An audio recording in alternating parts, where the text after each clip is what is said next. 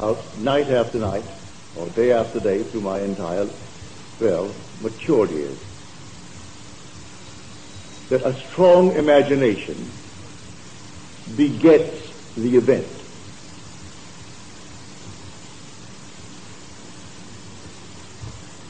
Biblical faith is essentially faith in God as Savior. But this God, of whom the Bible speaks, is your own wonderful human imagination. Your own imagination is God, the immortal you. That is the divine body, Jesus. Imagination is not some vague essence, as one would be led to believe. It is a person. And that person is Jesus in you. That is your own wonderful human imagination. It is this being in you that must be raised. He's buried in you. Now, I took that theme from the current issue of Time magazine. You might have read it. It's in the current issue. The man who said it was quoting Montaigne, the great French essayist, who lived in the 16th century. He undoubtedly has influenced the thinking of most thinkers of the world. And he quoted it in Latin when he presented a product that he had, and then translated it for them, which is, a strong imagination begets the event. Now, this is his story. At the age of 36, in 1946, he inherited a business from his father. He became president of the company. It made photocopies of things. It was in Rochester, New York. It's called the Haloid Company. But in 46, the war was over, and all the great orders that came into him, or into the company, began to be cut back. The government cut it down to practically nothing. He had to look around for something else. And someone suggested that he look into a certain invention that came out in the 30s, but was never commercialized. It was offered to IBM, and they turned it down. It was offered to Kodak, and they turned it down. Offered to the A.V. Dick Company, and they turned it down. So he took it home and looked it over. And to him, he thought it had much in his favor. For the next 12 years, he simply imagined. Just imagined. Of course, he did put money into it. His company was making money, and what they made in 12 years, he put all that they'd made in 12 years plus what he could borrow. So he invested $75 million. Half of that his company in 12 years had made, and he borrowed loans and issued stock in order to get this thing moving. In 1960, 12 years later, he brought out the first tangible evidence of this machine. He took no salary in that interval. He took stock in lieu of salary. He persuaded his executives to do the same thing and just take stock if they could live. Well, he and 300 odd became multi-millionaires. That thing is zero. Today, it's $1,700,000,000 a year. One of the giants in our country. $1,700,000,000 a year. Last week he died having lunch with Governor Rockefeller and his wife. And sitting at the table having lunch, he simply collapsed at the age of 61. He was chairman of the board of trustees of his alma mater, the University of Rochester. And in that capacity, he persuaded the board to put $196,000 of their money into his stock. In less than 10 years, that $196,000 was worth $120 million. That's what it was worth last week. 196,000 became 120 million. And when he died, he left his alma mater $20 million outright and millions more in trust. And under his picture, if you have a copy, it's this week, it has imagine, imagine, imagine. And when he made the first sales pitch for his machine, he quoted this Latin phrase of Montaigne, which translated simply means a strong imagination begets the event. So when I'm told to believe in God, yes, I believe in God, but not as some vague essence. I believe in God as a person. I am a person. I do not speak of my imagination as something on the outside that I am manipulating. That's my reality. I am all imagination. Man is all imagination, and God is man, and exists in us, and we in him. The eternal body of man is the imagination, and that is God himself. The divine body we call the Lord Jesus. It is buried in these garments of flesh. And the true and full awakening of the human imagination is what everyone aches for. So here my whole concept of life is based upon this concept of God. Not something on the outside, but that which is buried within me, my own wonderful human imagination. That is God. Now I can test him.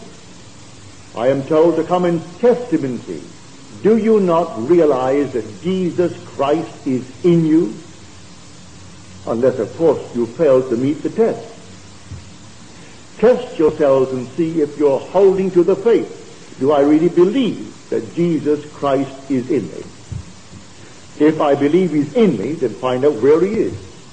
Don't just say he's in my skull, but in some strange way try not only to locate him, but to identify him.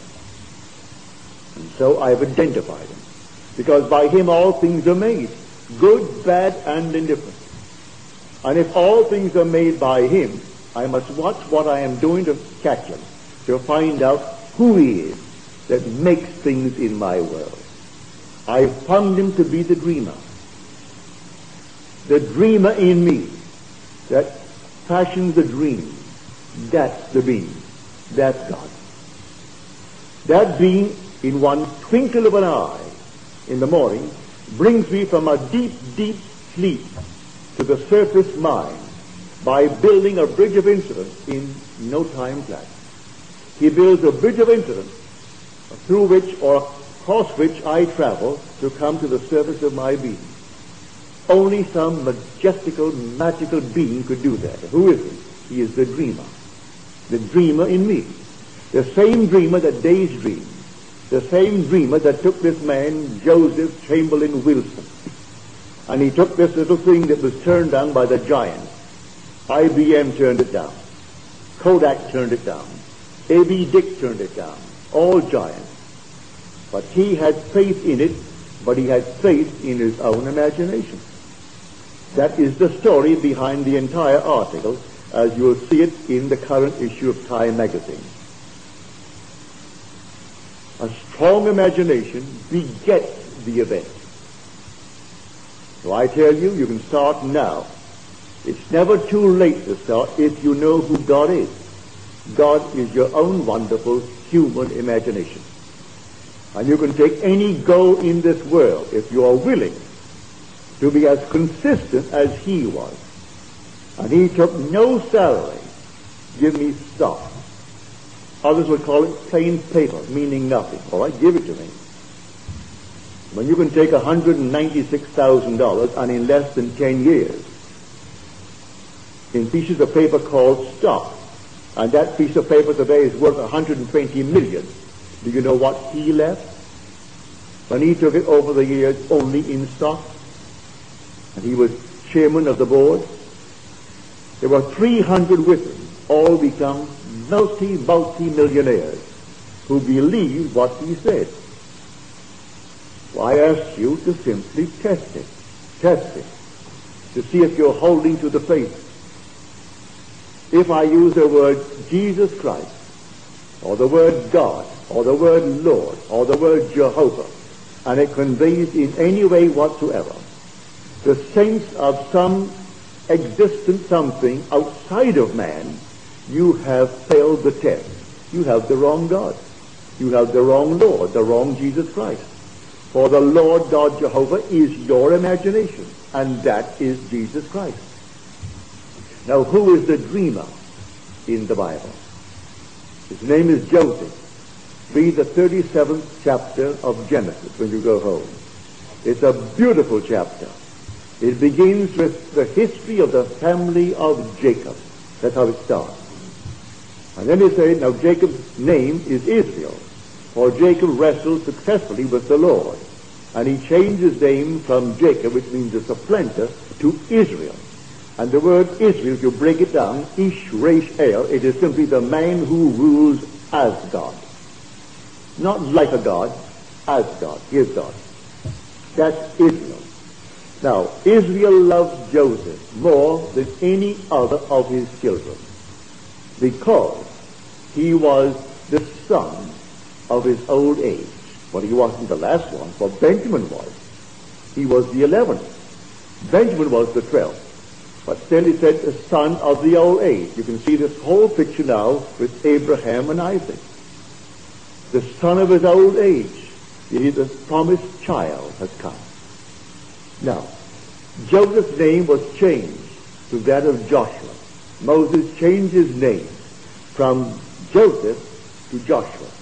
Well, Joshua is the Hebraic form of the word Jesus. And Jesus means Jehovah is salvation. That's what the root of Jesus is, which is the root of Joshua. Yod, He, Vav is the root of the word. So his name really is Joshua, which is Jesus. So he changed the name to Joshua. He had a dream. And when he interpreted the dream, the brothers hated him. Then he had a second dream, which also now included the father and mother. And when the father heard of it, the father kept it to himself. Jacob kept it to himself. Because the sun, the moon, and 11 stars bowed before him. Which meant the parents and the brothers would all bow before him as the ruler. He would be the Lord. Then we are told in the 37th chapter of Genesis, that as he approached the brothers, they said, behold, this dreamer cometh. Here comes the dreamer. And it was Joseph. And they sold him into slavery. So we are told in the New Testament that Jesus emptied himself and took upon himself the form of a slave. That's the same story told differently. Took upon himself the form of a slave and became obedient unto death, even death upon the cross. This is the cross. This is the garment of slavery. This is the garment of forgetfulness. And I actually became one who completely forgot who I am when I assumed this form of the slave. But who assumed it? The dreamer. And who is the dreamer? Joshua. And who is Joshua? Jesus. And who is Jesus? The Lord God Jehovah. That is your own wonderful human imagination. That is Jesus. Now we are told all things are possible to him. So when Paul speaks now of things that he believes, listen to him carefully. He's writing his final letter to Timothy. And in this letter to Timothy he says, I know whom I have believed. Not what. Everyone will tell you what he believes. I believe this, that, and the other. You ask a Christian who knows anything about the creed, he will say and repeat the creed. The Apostles' Creed. This is what he believes. That's what Paul says. That's all theology. That's all the ceremonies of the outer world. He said, I know whom I have believed. It's a person now. Now he turns to Timothy. He said, now follow the pattern of the true words which you have heard from me. Guard the truth which has been entrusted to you by the Holy Spirit who dwells within us. He dwells within me. He is the Holy One, and he is the dreamer dreaming this life of mine. He waits on me just as indifferently and as swiftly when the will in me is evil as when it is good. It doesn't really matter, for out of him springs forth good and evil. Listen to the words in the 45th of Isaiah.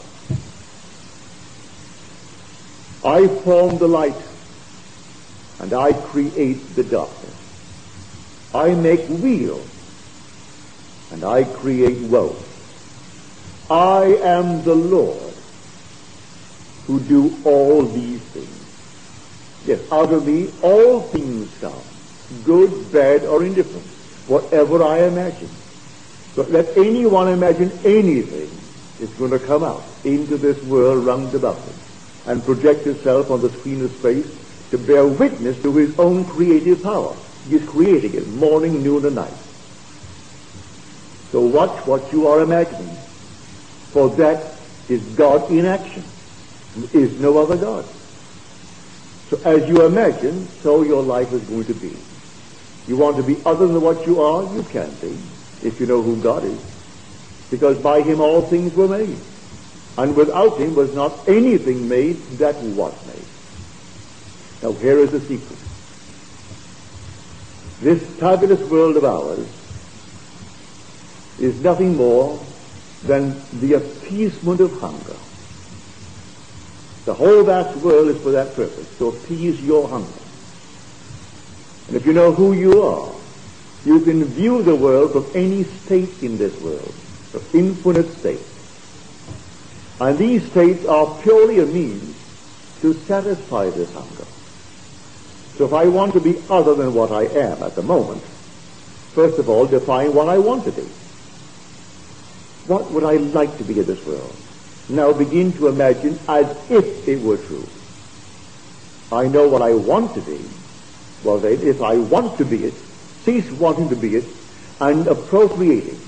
Make the feeling something that is real now. Suppose it were true. Begin now to imagine the thing as if it were true. That is subjectively appropriating the objective hope. I hope it will be true. Well now, appropriate it first subjectively, as though it is true. So I appropriate it subjectively. As I appropriate it subjectively, what am I appropriating? I am appropriating the objective hope. That's what this man Wilson did. That's what he had in view. He wanted to have this thing because what he had before, the war came to an end, the whole thing would fall apart. He must find something new, a new product. And the big giants turned it down. But that didn't faze him. That they turned it down. They had all the money in the world to get behind it. But he bought the rights to it.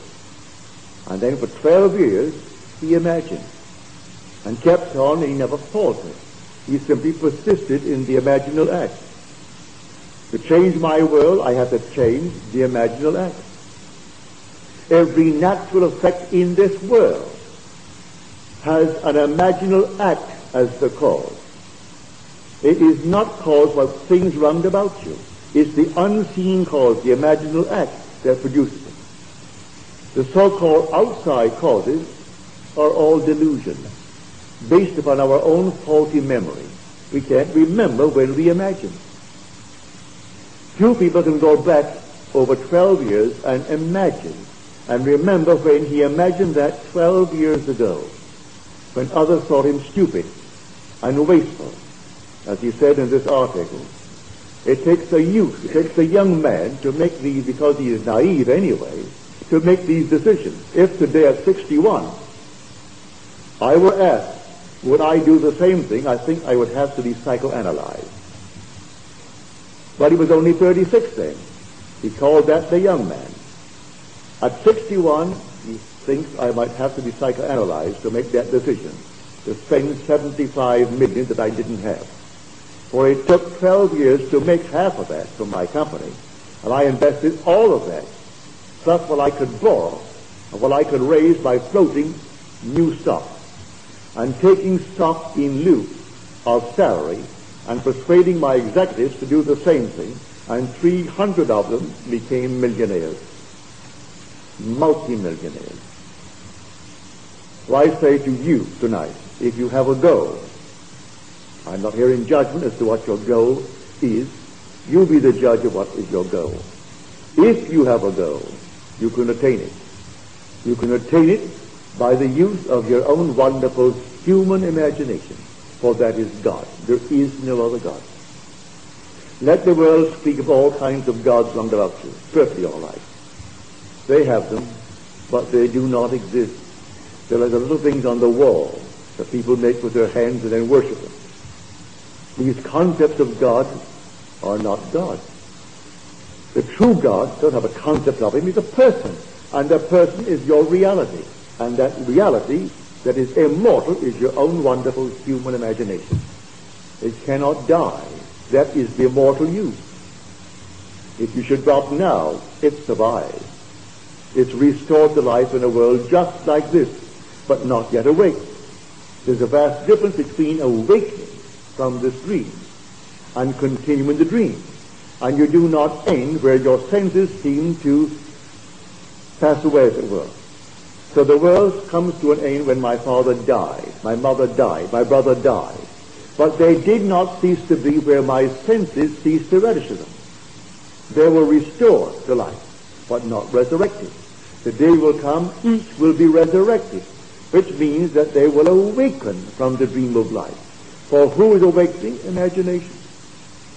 It is the Lord Jesus in you who will awake from this dream of life. And when he awakes, he is God himself. So, thinking from the end is the secret of it all. Always go to the end. We are always imagining ahead of our evidence. And the most creative thing in us is to imagine and to believe a thing into existence, as we are told in the letter to the Romans. And God calls things that are not seen as though they were seen, and the unseen become seen. That's the 4th chapter, the 17th verse of Romans. That is the Catholic translation. I prefer it to the Protestant translation, which is God calls a thing that does not exist, and the thing that does not exist comes into existence. Well, that's all right. But I prefer the Catholic translation. He calls a thing that is not seen. You do not see with your mortal eye the man that you want to be. Not yet. But you will call it as though it is seen. But how would you call a thing as though it is seen? You walk in the assumption that you are that man. So how will I know that I am really walking as that man? Well, then think of friends of yours who never knew this man before, and then let them see that man. So when they pass you by in your mind's eye, they'll see the man that you're assuming that you are. And they will say of you, I knew him when. That would imply that you are not what they formerly knew. I knew him when he didn't have a nickel. I knew him when he lived on the other side of the street. I knew him when. Let them say these things. All that would imply you are not that they knew, but they know this man now. The new man. So you dare to clothe yourself with the new man. And you walk as if it were true. And that's the way to success. As Shakespeare puts it so beautifully,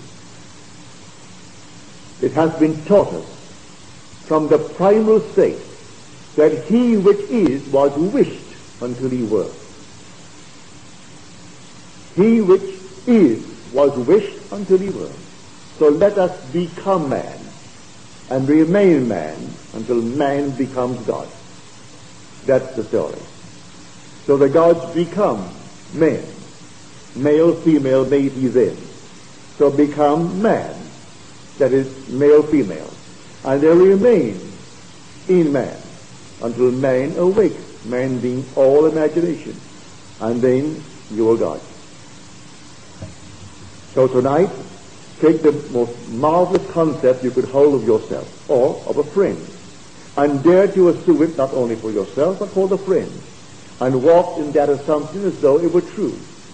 And though at the moment your reason denies it and your senses deny it, if you persist in it, it will harden into fact. This is what the Bible teaches. But we have gone so far astray with all the theologies and all the ceremonies and all the ecclesiasticism. That is not religion. That's not true religion. That's not what the Bible teaches if you really read it carefully. So you take the story and it presents itself as history, secular history. It's not secular history. It's the story of salvation. So I will tell you now the history, said he, the history of the family of Jacob. And then you read it. And how he loved Joseph more than any other of his children because he was the son of his old age. And he made him a long and wonderful robe with sleeves. One day you'll find out why the sleeves. Why that sleeve is severed, that the arm of the Lord may be revealed, which means the might and the power of God. And these things happen after you are born from above. That sleeve is torn away from your garment, and it's a beautiful color, lovely color.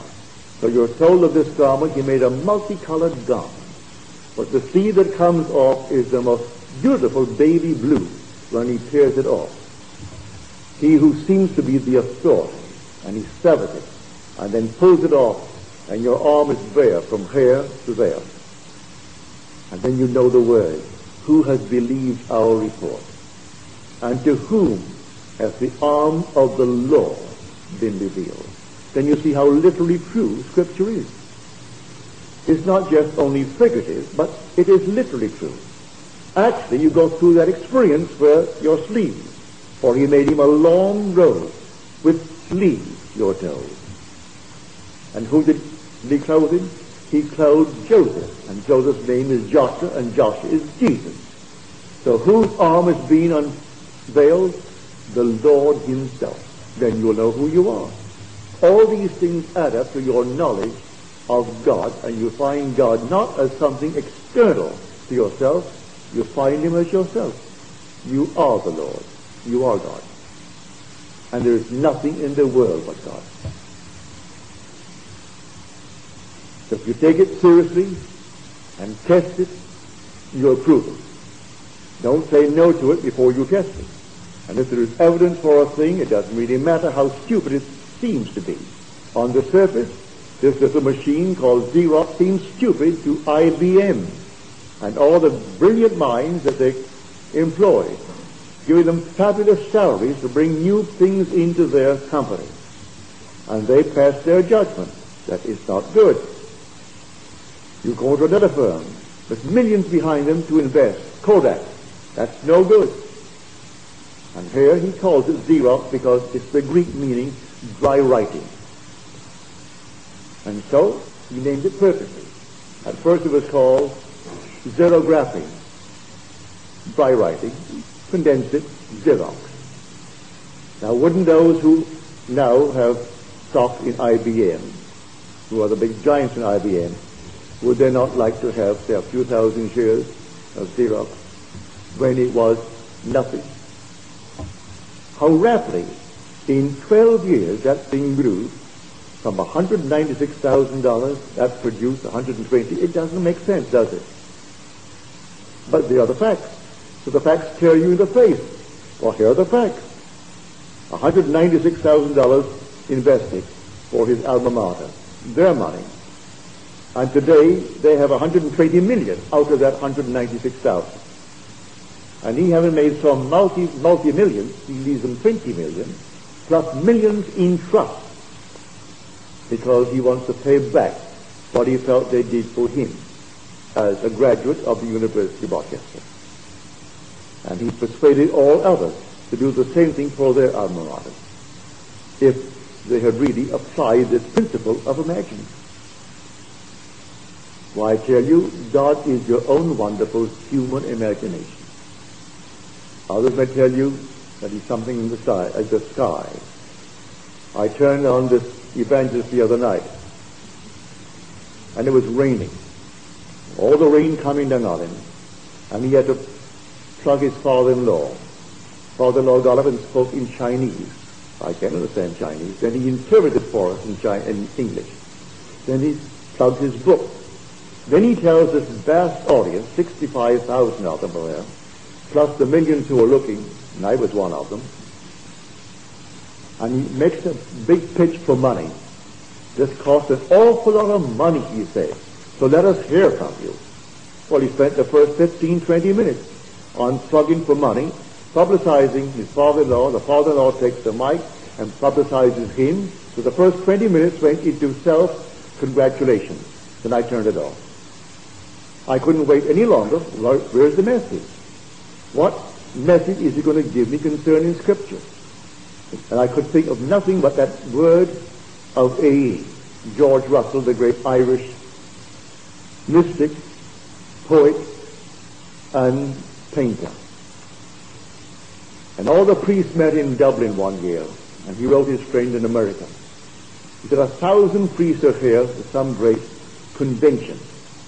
And it has started to rain, said A.E.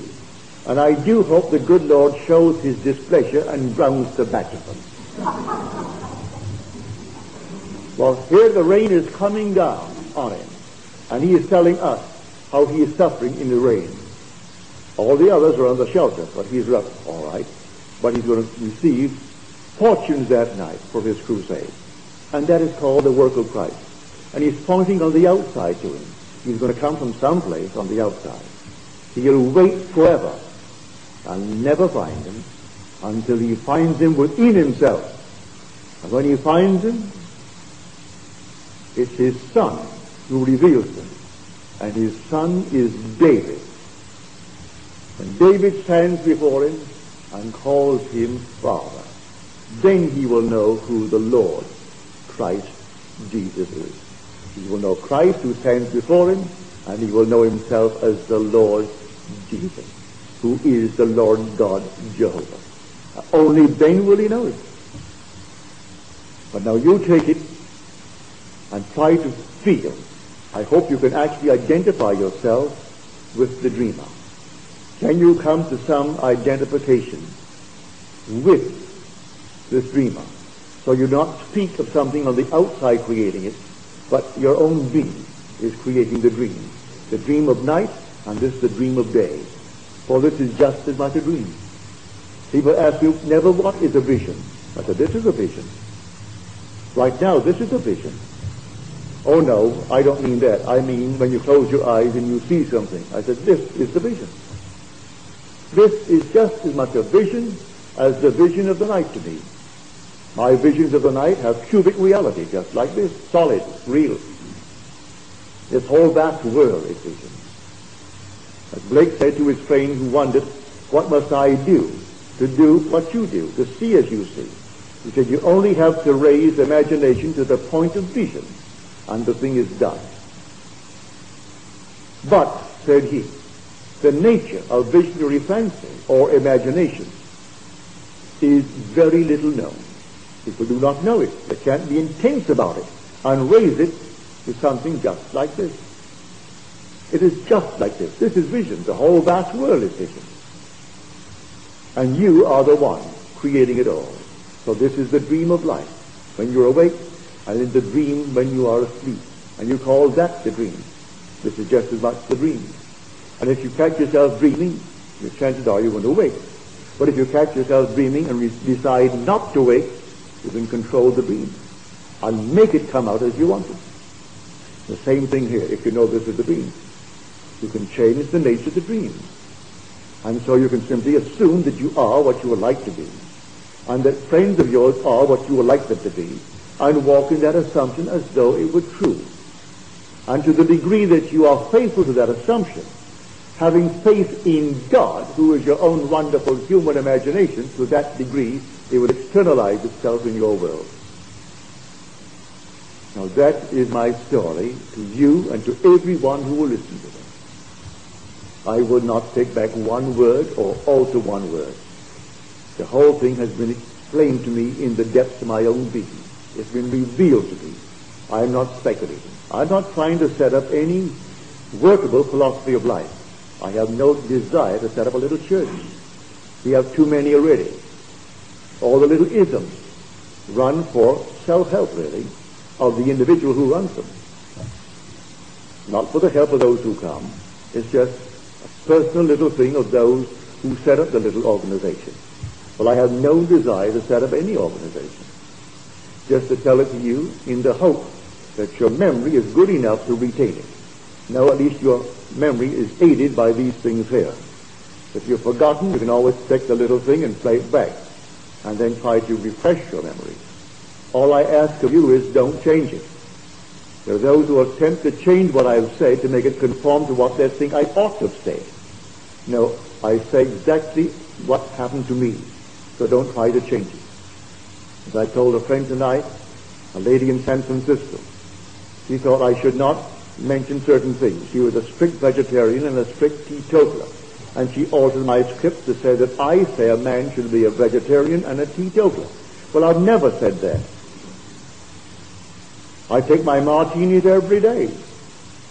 I don't do it 6 days a week and not on Sunday. I have no Sunday. Every day is my Lord's day. So I take it on Sunday, Saturday, Monday, but every day I have a few martinis before my evening meal. And a nice bottle of wine for my lunch. That and a little cheese is my lunch, but a bottle of wine. I thoroughly enjoy it. And she dares to take what I say and then rub it out and put in her own little concept and say this is what Neville teaches. So I'm asking you one thing, do not change what I am saying. If you approve or disapprove, leave it just as it is.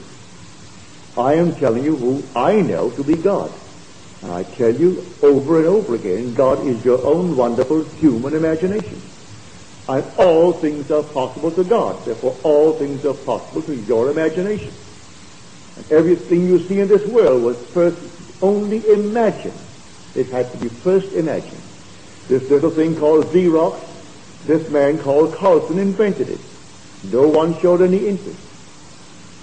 And in the 1930s, he brought it out. He was a physicist, and he knew it would work. But no one showed any interest, but he first had to imagine it. And then he executed it. Still they would not accept it. Then comes one with real imagination, who was awake, only 36 years old, in a business that he inherited from his father, and he saw the potential. And he was willing to take all the earnings of 12 years, plus what he could borrow in loans and what he could get in issuing new stock. And he put $75 million into a project because he imagined it and believed it. He saw the reality.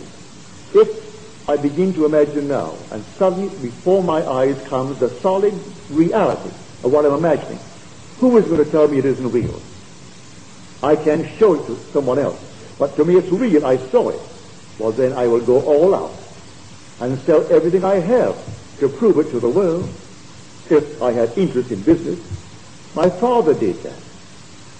Every morning after breakfast, he would sit down in what we call the Berbice chair and put his feet out on the arms of a chair. It's a chair made in the West Indies. And there he would simply, with his eyes partly shut, he would see that there as he wanted it to be. He would carry on mental conversations with men he had to meet that day from his premises and brought them to his conclusions. And that's how he worked. And my brother Victor did the same thing. It doesn't matter what things look like in the world. He sees it as he wants to see it. And things come up, and now they've made millions. But millions in a little tiny place like Barbados. Put him here, he will be the Xerox setup. Because he has a vivid imagination and he knows how to use it. But as Blake says, that the nature of visionary fancy or imagination is very little understood. They don't understand it. He said, everything I see in my world is vision. The tree is vision. You think it's a solid reality? I can bring it before my mind's eye. It is just as solid as that. So I can make everything real. I know from my own experience. But I have no interest in business. I certainly could actually take a business concept and bring it to the point where I could see it to be real. But I have no desire whatsoever to go into business. So, my visions are based upon someone asking help of me, or the Bible, bringing it out from its so-called state and actually seeing it as something real into my world. And it's real. All these things are real. The Bible is reality from beginning to end, but it's all vision. From Genesis to Revelation, the whole thing is vision. It's not any little concept that our churches tell you about. So I ask you to test me, to put it into essence is this: believe in God. You believe in God, believe in your imagination, for that's God. So when you're told in the 14th of John, you believe in God, believe in me also. He's telling you he and the Father are one. He tells you later on in that same chapter, you see me, you see the Father. So you believe in God the Father, believe in me also. And I am your imagination. Now believe in that and you can't go wrong. Believe in the reality of your imaginal acts, and they all become facts. Every one of them. And I do hope you will start now if you haven't started. I ask nothing of you in the way of Caesar's world, not one penny. But I would like confirmation in the form of a letter. I love to feel that you're getting the result, that you don't have to share with me the fruit of this principle. I'm not asking for that at all. I've never asked for it. I've been doing this since 1938, and I've never made an appeal from my platform or in any other form to raise money. I have never. And today I would quit and go elsewhere before I would ask you for one rate penny outside of the price you pay when you come here. I have to pay for this place, and so it has to be defrayed, expensive. But I have never appealed to anyone for a penny. I started on the 2nd day of February 1938.